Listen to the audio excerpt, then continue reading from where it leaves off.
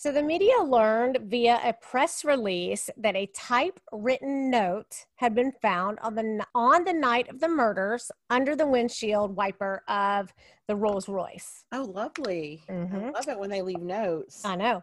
Its contents reinforced the fear that yet another hippie attack was happening. One reporter, Cliff Johnson, took the release into the hip community Wednesday evening to ask questions. So the murders happened on a Monday. So then on a Wednesday, he went into the community to ask questions.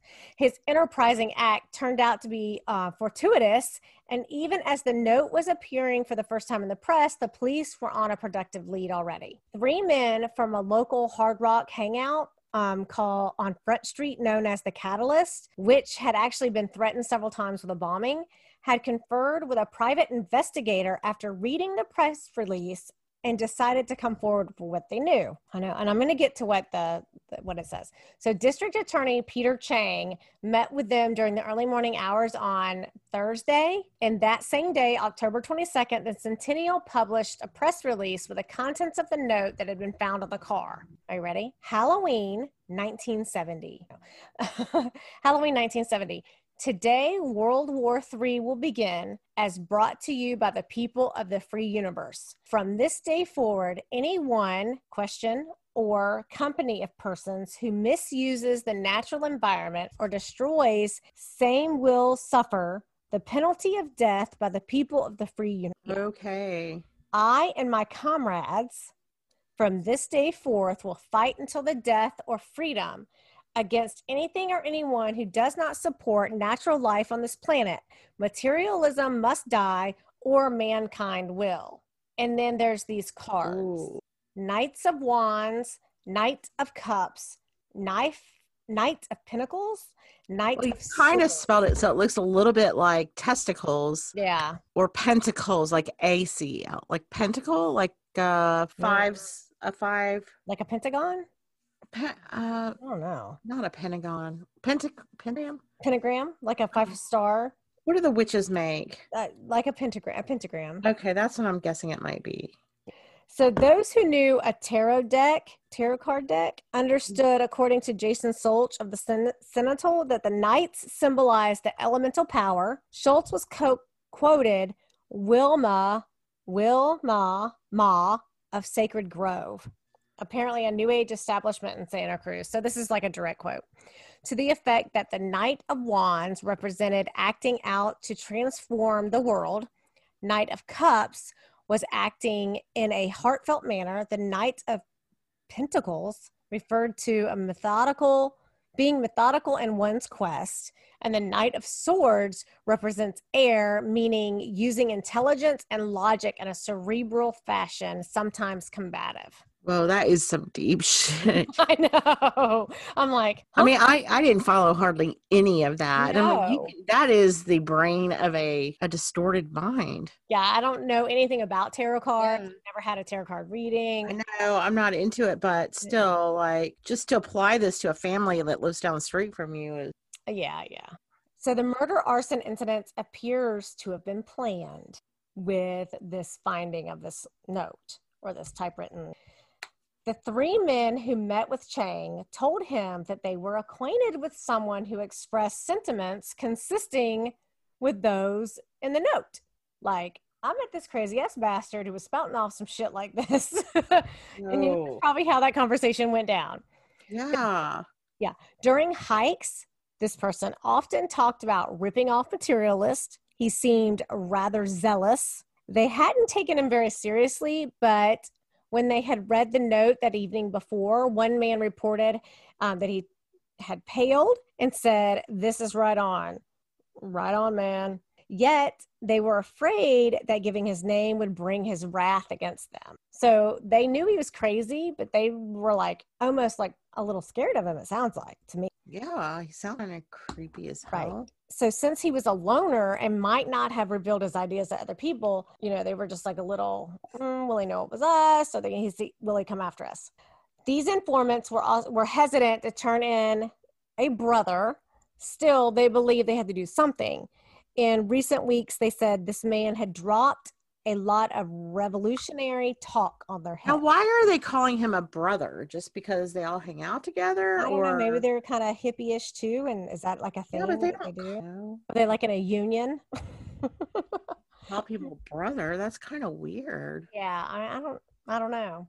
So eventually they gave in and they gave up their friend's name. They revealed Good. that John Lenny Frazier, 24, aka John Lenny Pascal, and that he lived in this cow shack downhill from Otah's property. His mother, Pat Pascal, a rabbit breeder, owned the property, rented out some of the dilapidated buildings that were on the property to college students. Frazier was a vegetarian who collected guns and did drugs, whose personality seemed to have changed quite a bit in the recent weeks. And really, this is kind of the age when schizophrenia starts manifesting. I mean, sometimes it does a little bit earlier, but this is really when young men really start falling apart with it. Yep. Around 20, 24, especially if he's doing drugs. Yeah. And the kind of drugs he was doing LSD and mescaline. Yeah. So that really does mess with. I mean, any kind of drug will do it, but that will definitely, especially, any kind of, The informants described him as having long blondish hair, a full beard, short stature, and the last known sighting of Frazier had been October 14th, walking away from the Otah's property. At that time, he had been wearing a beige straw hat with red, white, and blue hat band, dark trousers, and a green coat. He also had on moccasins, though he often went bare. Police did not tell the press whether Frazier was one of the 3 young people sought in connection with the stolen vehicle, although 2 persons had reportedly found in the search area who did fit that description, but whatever became of questioning them. So on Thursday morning, the police went looking for Frazier at his shack. They found that he had rigged a cable and plank drawbridge over a steep ravine to make it difficult for anyone to come visit him. Listen, this dude's ingenious with his booby traps. Yeah. I'm like, were you in the military, dude? But he wasn't. So he wasn't home when they went there. While outside of his 6 by 6 foot shack that looked like it was totally decrepit, inside was carpeted, clean, and more presentable. So it looked like a shack on the outside, but inside was a little bit more livable than it appeared. It was barely a half mile from the Otah's residence. So like I said early in the beginning, he could see them from where. Right. It was clear that Frazier could look through the trees and see. Posting men to wait for him. So they posted some deputies there at the little shack, and they waited around 20 hours. The police had him in custody by Friday morning, October 25th. So it didn't take them much time to get him. Okay. Yeah. So apparently he had slipped past them during the night and gone inside and went to sleep. Oh. It's very comical. Yeah. As the sun came up, they went in, found him in bed. He did not resist. Did he know they were out there? Yeah.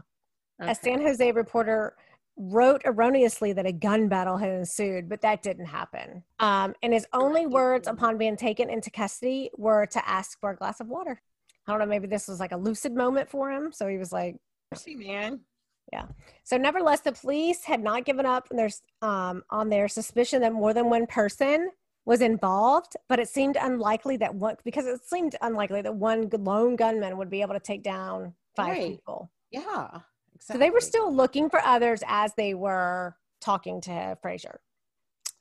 At 1:00 that day, Frazier was placed on a lineup, and one witness was able to identify him as the person driving the station wagon. On Tuesday morning, 3 others identified Frazier as the person they had seen as well. 2 others claimed that he had been driving so erratically that he nearly ran them off. So he wasn't trying to stay incognito or under the radar, It seems. So John Frazier was arraigned before the municipal court judge, Donald O. May, on October 25th on 5 counts of murder. He stood with his hands tightly crammed into his denim coveralls, and he was very agitated, which he was probably wanting some drugs. On Frazier's behalf, a deputy public defender, James Jackson of Brighton and Jackson law firm, entered a plea of not guilty and looked into getting him a psychiatric, I imagine so. The police had lifted fingerprints from the Rolls Royce from a beer can still intact in the incinerated home, and they were able to match those to Frazier. So he just brought his own beer to the show. Or took one out of the fridge, maybe. I don't know. They also said that his fingerprint on the typewriter inside the home. So he typed out the letter there in the house.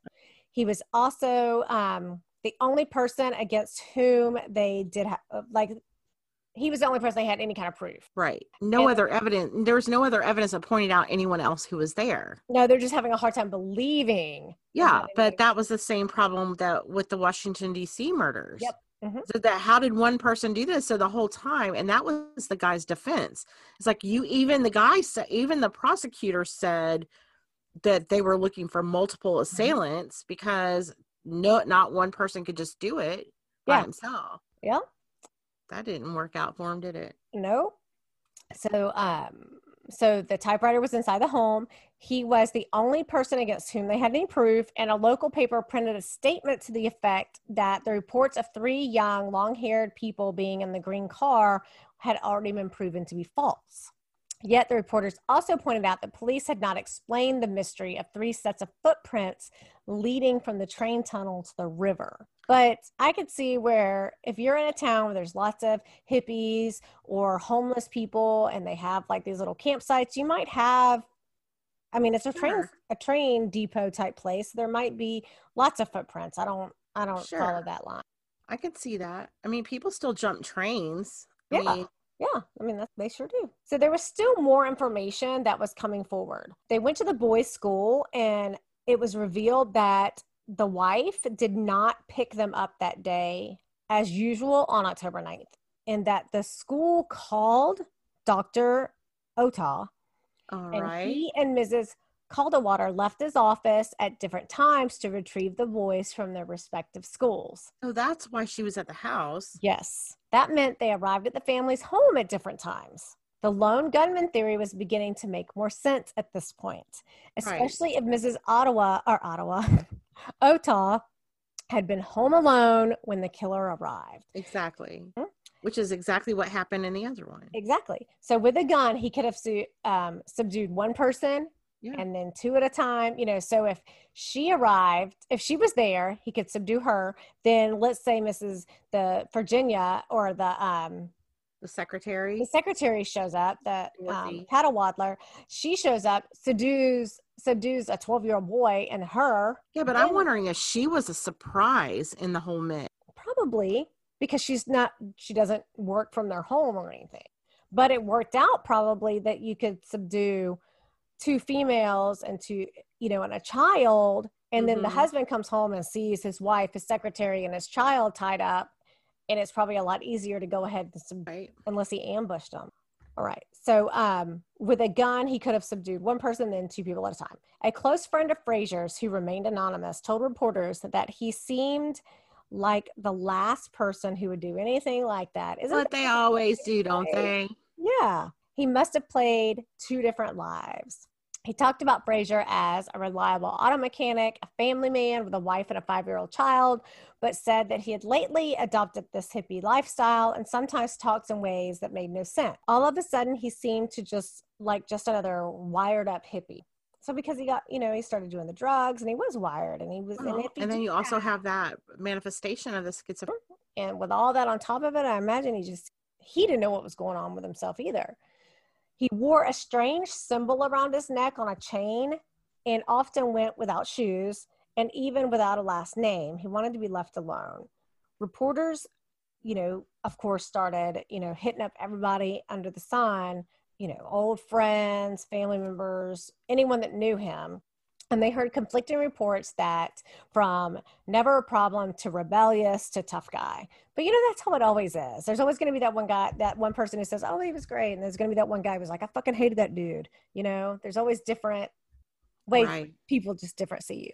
So his estranged wife did come forward, who she lived in that area as well. And she did offer some information to police about his movements during the days before the crime. She had helped him clean out his shack on Saturday and had spent the night with her. He had spent the night with her, leaving on Sunday afternoon with a loaded pistol, a pair of binoculars, and an orange backpack loaded with supplies. I almost said surprise, with supplies. He had left behind his driver's license, a book of his favorite subject, the tarot, saying that he would not need them any longer. Dolores also told authorities that the stolen green card had been left in the area where Frazier often went to swim and hike. D.A. Chang quickly enlisted her in the Catalyst, which is that bar, continued to receive bomb threats with notes to the effect that the only good hippies are dead hippies. That's a little extreme. So the three men who had given the police the critical information about Frazier issued a statement in the Centennial in which they expressed the sentiments of the hip community. We are all citizens of Santa Cruz County, and we are all concerned about what happened earlier this week and what might happen if hatred and hostility continue to grow between straights and long hairs. And it is foolishness to mistrust each other now. I mean, you could just take those two words, straights and long hairs, and drop any other two words from our own time in there, and it would be the same thing. Yep. No? I was thinking the exact same thing. You could drop in Republicans and Democrats. You could drop in blacks and whites. I mean, just whatever. It's the same thing. Just straights is used differently than, say more of our. No, I know. Okay, wait. Like straight-laced people versus. I get it. You don't ever go straight. You always go forward. Okay, I know these I got it, girl.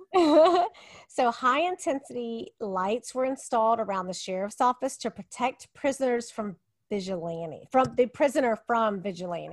and the police maintained strict surveillance. The community tensions were palpable. So they were like ready to list. Yeah. Although the authority was sure that they finally caught their man, they were puzzled as to why Frazier would have acted that way. Like, what pushed him over the edge? From reports offered by his acquaintances, he clearly had planned the murders, and he had targeted the October 19th as the date big plans would start happening. Like, so why that date? Right. What's the significance of that date? Right. Why such a slaughter is what people were asking. And did you see if there was anything? Or did anybody have any ideas? I mean, they kind of get into it a little bit. So in the meantime, court dates approached. Mental health experts were already at work to unlock the secrets of this apparent deranged killer. Like, he had to be completely insane. There has to be a logical explanation for why he did this. So on October 26th, 1 week after the murders, Frazier's court-appointed attorney, James Jackson, announced that Frazier was not sane and that his act may have been as a result of head injuries. I've said that a lot, head injuries, as he received in the auto accident 6 months earlier. So remember how I said, and like a lot of serial killers have head injuries. So Jackson had been in contact with the psychologist, David Marlowe, for the purpose of assessment. Marlowe had seen Frazier on 4 separate occasions, and he reported that Frazier did not think or act normally.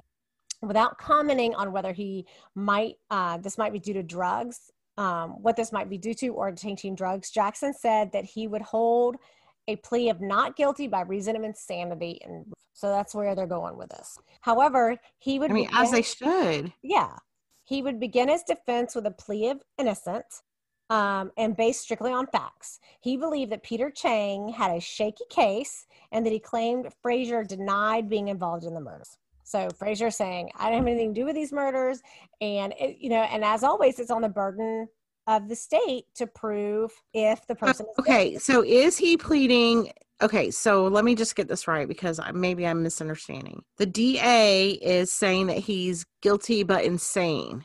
No, his the defense. Yeah. So, but Frazier is denying that he did it at all. So he's not pleading not guilty. He's pleading guilty by insanity. Well, he's saying hold a plea of not guilty by reason of it. But then you just said he denied being involved in the murders. But not guilty by reason of it. Yeah. So he's saying he didn't do it, but the defense is like, nah, man, he's just crazy. You did it, dude. You just crazy. He's crazy. Okay. So Jackson told reporters that he had learned that on Sunday, a private investigator hired by his firm turned up evidence that raised several questions. In the shed near where Frazier had been living, they found an orange backpack loaded with supplies, a .45 caliber pistol. That was not the weapon that had been used. But remember, his wife said he had this orange backpack and then he left with a loaded gun. In addition to the original statements made by the DA's office, they found that Frazier's fingerprints were on the typewriter in the home, was unfounded, and that there was no evidence that turned up that in Mrs. Ottawa's stolen car that incriminated his client. So as far as he could see, the prosecutors didn't have much to go on. So it's a lot of hearsay or circumstantial, I guess. Mm-hmm. So nevertheless, Chang intended to go to the grand jury anyway.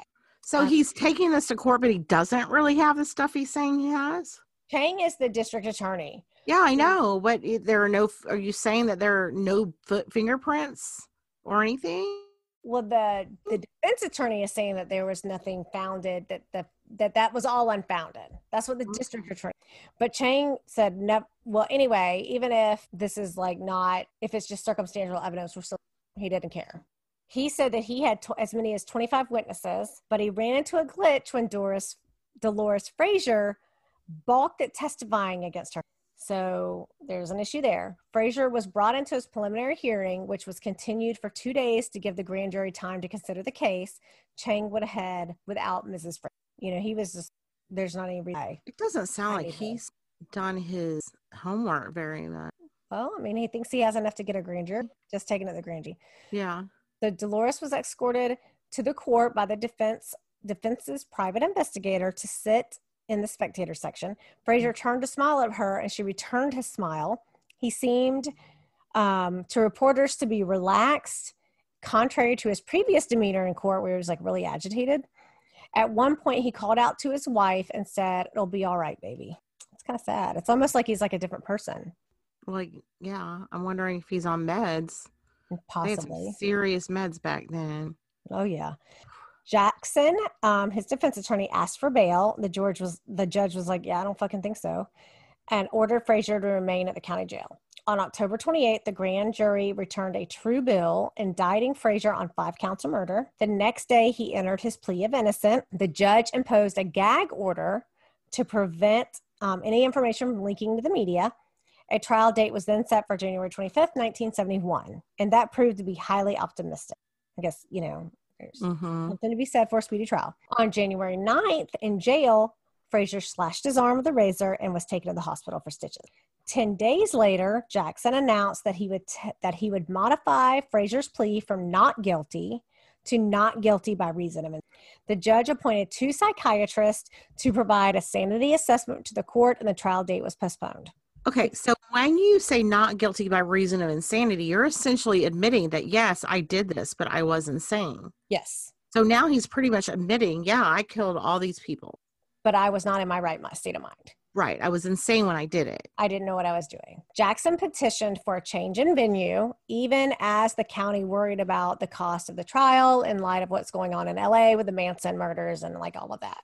So really, I would think that if I was an attorney, I would ask for a change of venue too, because of everything else that was going on at that time. Absolutely. Yeah. Because the whole atmosphere there is anti-long hair. Yeah.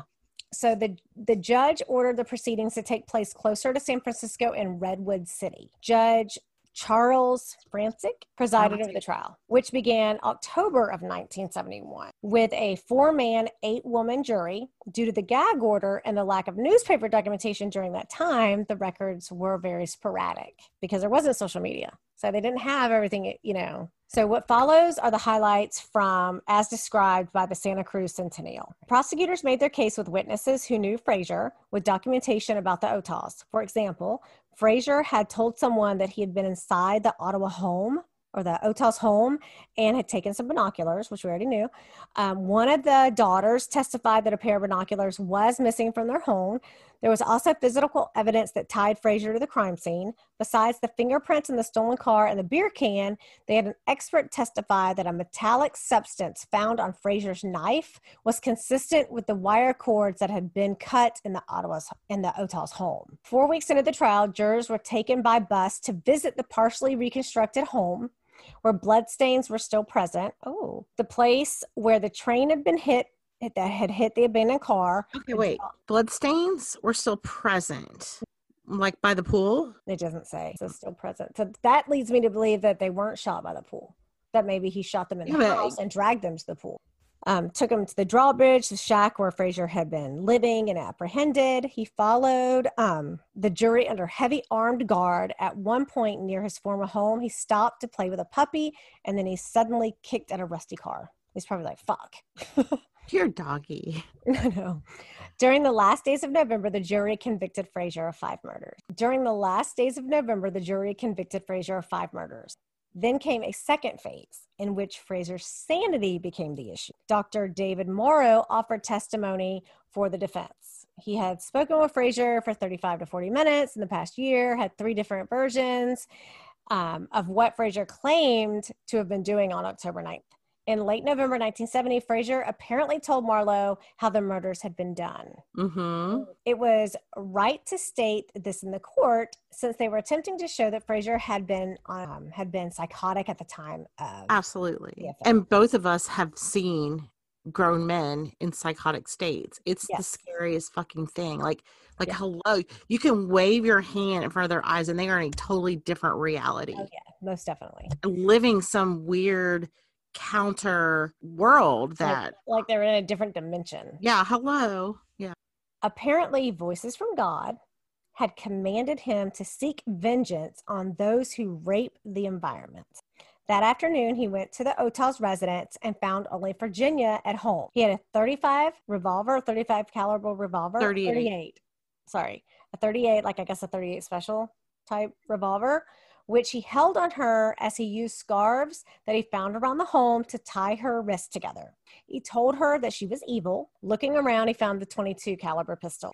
As Virginia remained bound, Frazier waited for the rest of the family to return. He was quite upset to see animal skins inside the home. So that probably just set him off even more. A terrible violation of nature. He planned to kill each person as they arrived. When Dorothy drove up bringing Taggart home, they walked right into the trap. Frazier soon had them tied up as well. It wasn't long before Victor brought home his other son, Derek, and they too fell victim. Had they all arrived at once, Frazier probably couldn't have carried his plan. Mm-mm. Frazier took them outside to the edge of the pool. It says, or he took Otah outside, then later brought the others out, where he then lectured them about their materialism and how it had a negative effect on the environment. He accused Victor of ruining the Santa Cruz Mountains. He reported that Victor began to argue with him and tried to bribe him with material things. Annoyed, Frazier suggested that they burn down the house together with everything inside. Victor grew angry and began to argue with him. So to shut him up, Frazier shoved him, still bound, in the pool as the man tried to get out of the water. Then Frazier shot him 3 times. Yeah, in front of his family. I know. The others were obviously completely horrified. He asked each one of them if they believed in God, and they said yes. So he told them that they had nothing to be afraid of. He walked behind each one of the helpless victims and shot them in the base, killing the 2 women first, then the 2 boys. In another version, he brought the women out separately and killed them outside. Then he went inside to kill the boys, carried them out to the pool. He also said that he'd arrived that day with 3 other people, and also that he'd met up with 2 other people later. It's difficult to know really the truth concerning those people. And it might even be in his own mind convoluted. Mm-hmm. You know, maybe he did catch up with 3 people like the day before, and it's kind of all running together, especially if he's on drugs and he hasn't slept, maybe. Right. Because I'm going to tell you what, when they get in that psychotic state, I mean, it can go on for days. Mm-hmm. So no matter how he ended up shooting them, Frazier pushed or dropped each victim into the pool, just like we speculated. Then he went into the house to type the note that he left on Victor's car. Afterward, he went about setting the fires to the mansion and then fled in the Oldsmobile. Yeah, it's just so bizarre to me that he thought that he was going to start some sort of like war. Yeah, like some revolution. So you said that he's the killer prophet, but did he have any followers? So he was a prophet in his own mind. Yeah. Marlowe ended his account by saying the Frazier stories were mostly disjointed and that he had gross disturbances in his thoughts and feelings. He also had visual and auditory hallucinations. with excessive religiosity, Mm-hmm. as seen by his underlining in the Bible that he carried around with him. Frazier considered himself John from the Bible, to whom the Bible of Revelations addressed, and he developed a complex system of beliefs based in occult number systems, astrology, reincarnation, and themes of immortality. Yeah, all that's definitely schizophrenia. On cross-examination, Chang suggested that Frazier had hoodwinked Marlowe with his delusions, indicating that it was all a lie. Marlowe said that the evasion was more his style than outright lying. Evasion was more a style than just lying about it, and that Mm-hmm. he did not budge from his diagnosis. Now, a Donald Lundy was one of the 3 forensic psychiatrists who testified, referred to in the newspaper as alienists. He had visited Frazier on November 17th, 1970, and had interviewed Frazier's wife, relatives, and his friends.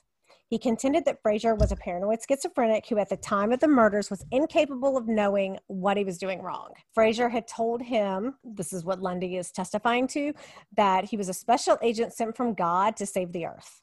His wife had heard these delusions as well during the summer of 1969 and 1970. Apparently, he had grown increasingly more paranoid until he finally broke away from her and their child to go live in the woods.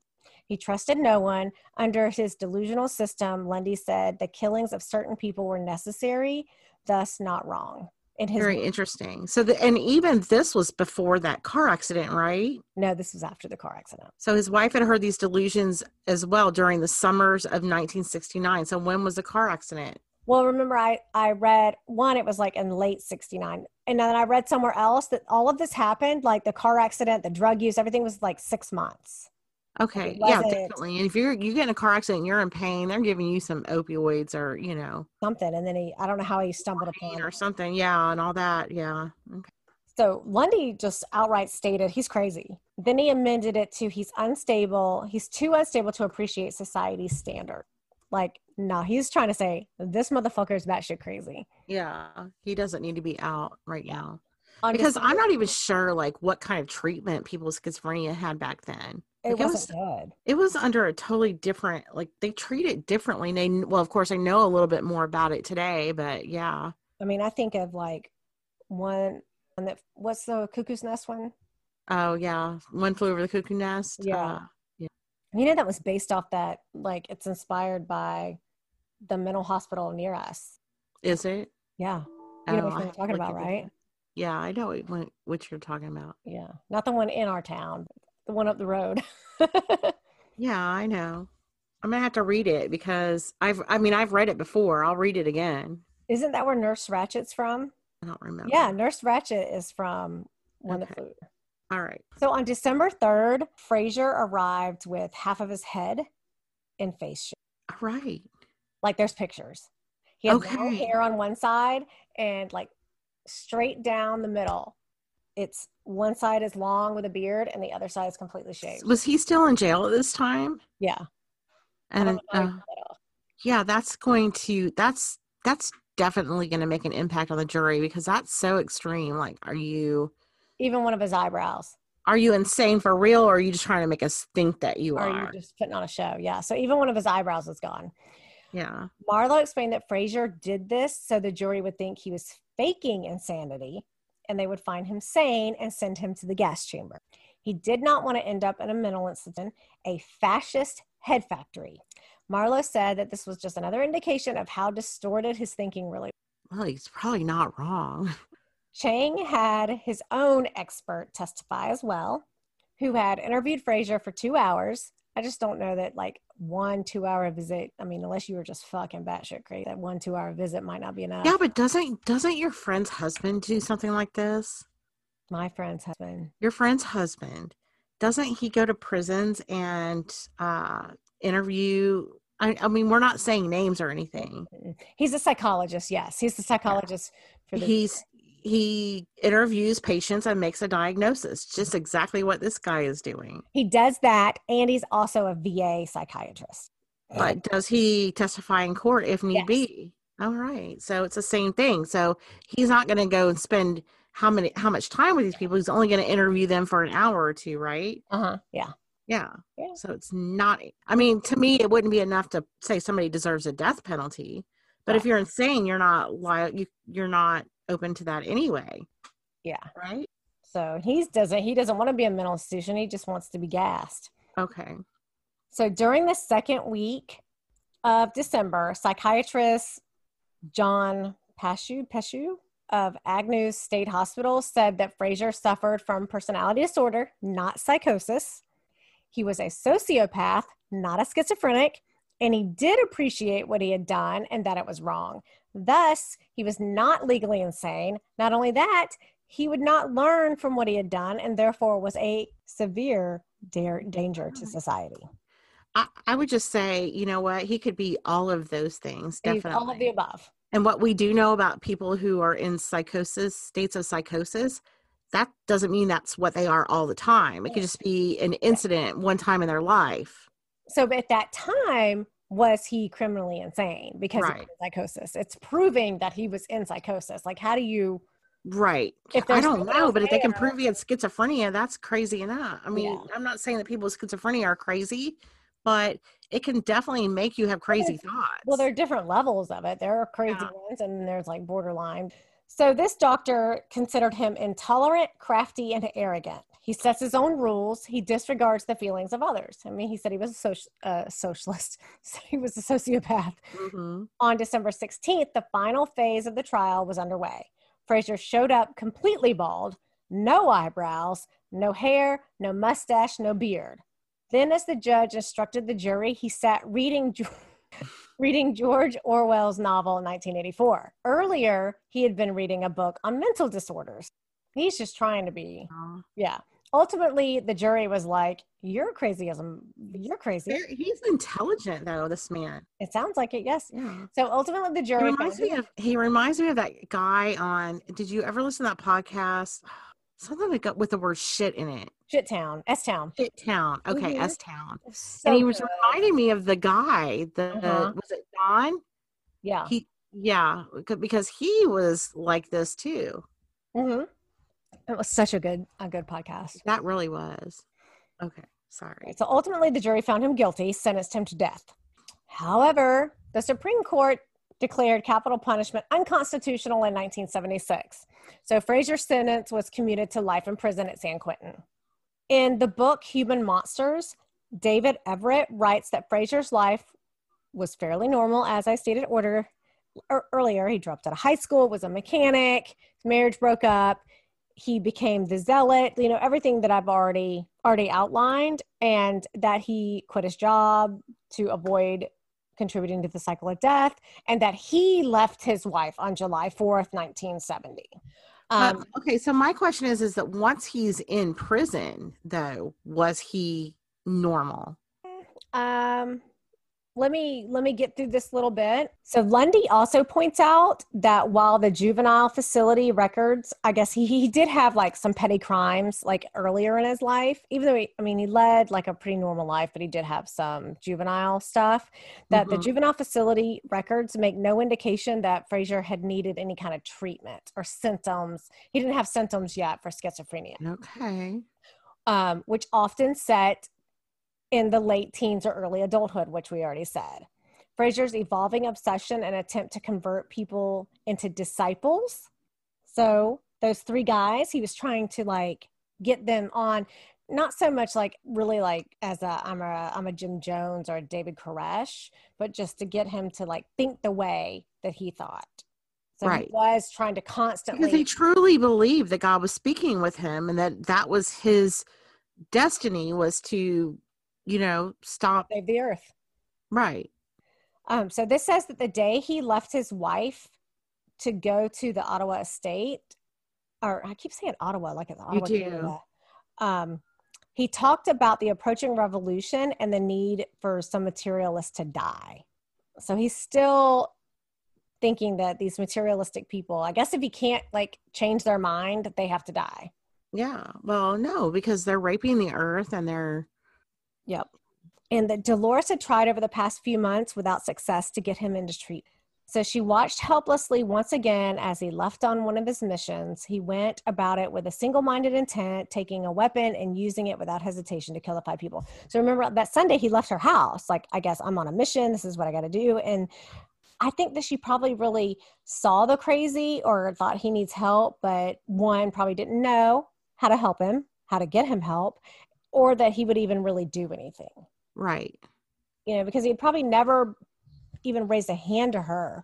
So she really didn't believe. So he never went to Vietnam. He was not drafted or gone to Vietnam or anything. Okay. No, but this is so Vietnam like behavior. But well, this it's got a little bit of PTSD in there. Yeah, that's what it sounds like. Lundy insists that the case of Frazier presents a clear example of murder committed within the state of psychosis. Had people not been so frightened about the Manson-esque cults during that time, they might have been able to better appreciate the influence on Frazier and his untreated mental illness.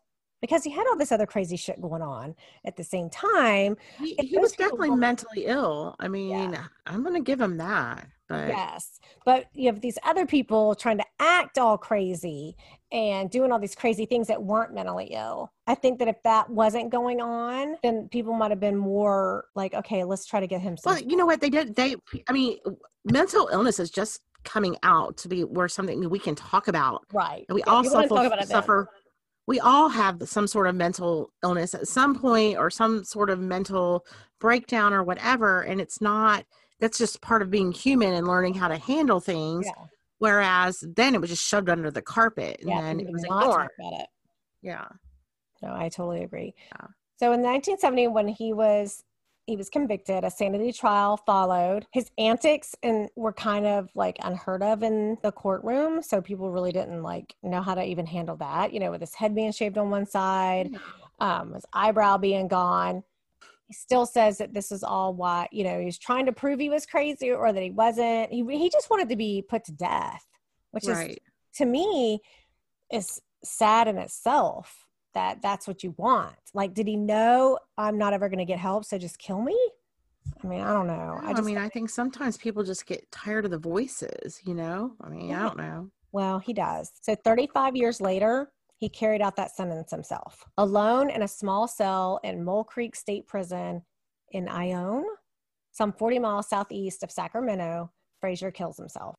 A coroner ruled the death asphyxiation. No details were offered. Frazier was found but not last Thursday. But it was he was 62 years. He had been transferred recently out of the intensive mental health program into general population. Oh yeah, he couldn't handle that. He was physically disabled, according to Jane Kahn, an attorney who monitors inmates' suicides and prevention. Wow. So it sounds like he was in the mental ward, and then they let him out. And right. Wow. I don't know. I mean, I wonder if he was still on. So if he went to prison, if he was, let's see, you said that he was in 35 years later. He was convicted in 1970. So that would be 2005. God, going from a mental health program into general population at 62. Wow. Oh. Interesting. Yep. Yeah. Well, thanks, Cindy. Thank you so much. That was a good one. That was a really good one. He committed suicide by hanging himself in a cell August 13th, 2009. 2009. Wow. That was a crazy one, wasn't it? I mean, there was a lot to that one. It's just super sad all the way around. And, that poor family and what those daughters are living through. To me, it's just sadness for anyone involved in that, honestly, because even his own family, his wife and his child and his parents. I can't imagine. Yeah. I mean, and even him living with the agony for so long. Mm-hmm. Well, thank you, Cindy, and thank you to all of our listeners. Thanks for listening to this week's Murder. We do appreciate sharing our passion with you, and we always, always thank you for your support. If you want to support us even further, please consider subscribing to our podcast and giving us a 5-star rating with a comment. Your subscription and ratings are essential to our success, but I also want to just say that, we really would appreciate your feedback And if you have some sort of like constructive criticism, let us know. Shoot us an email, please. Shoot us an email. Give us some feedback on how we can make ourselves more professional. And you can definitely do that by emailing us at atruecrimepodcast@gmail.com. But you can also find more information, links to our Facebook, Instagram, and Twitter pages at our website at itwasn'tmetruecrime.com. Yes, thank you. We're so very grateful to spend our time together and share our murder stories. Thank you so much for your support. Please recommend It Wasn't Me to your true crime loving friends and family. Also, thank you to our Patreon supporters. You are the extra. You too can become one of our beloved patrons by signing up at patreon.com/itwasn'tmepod. Thanks again, guys. And remember, It wasn't me.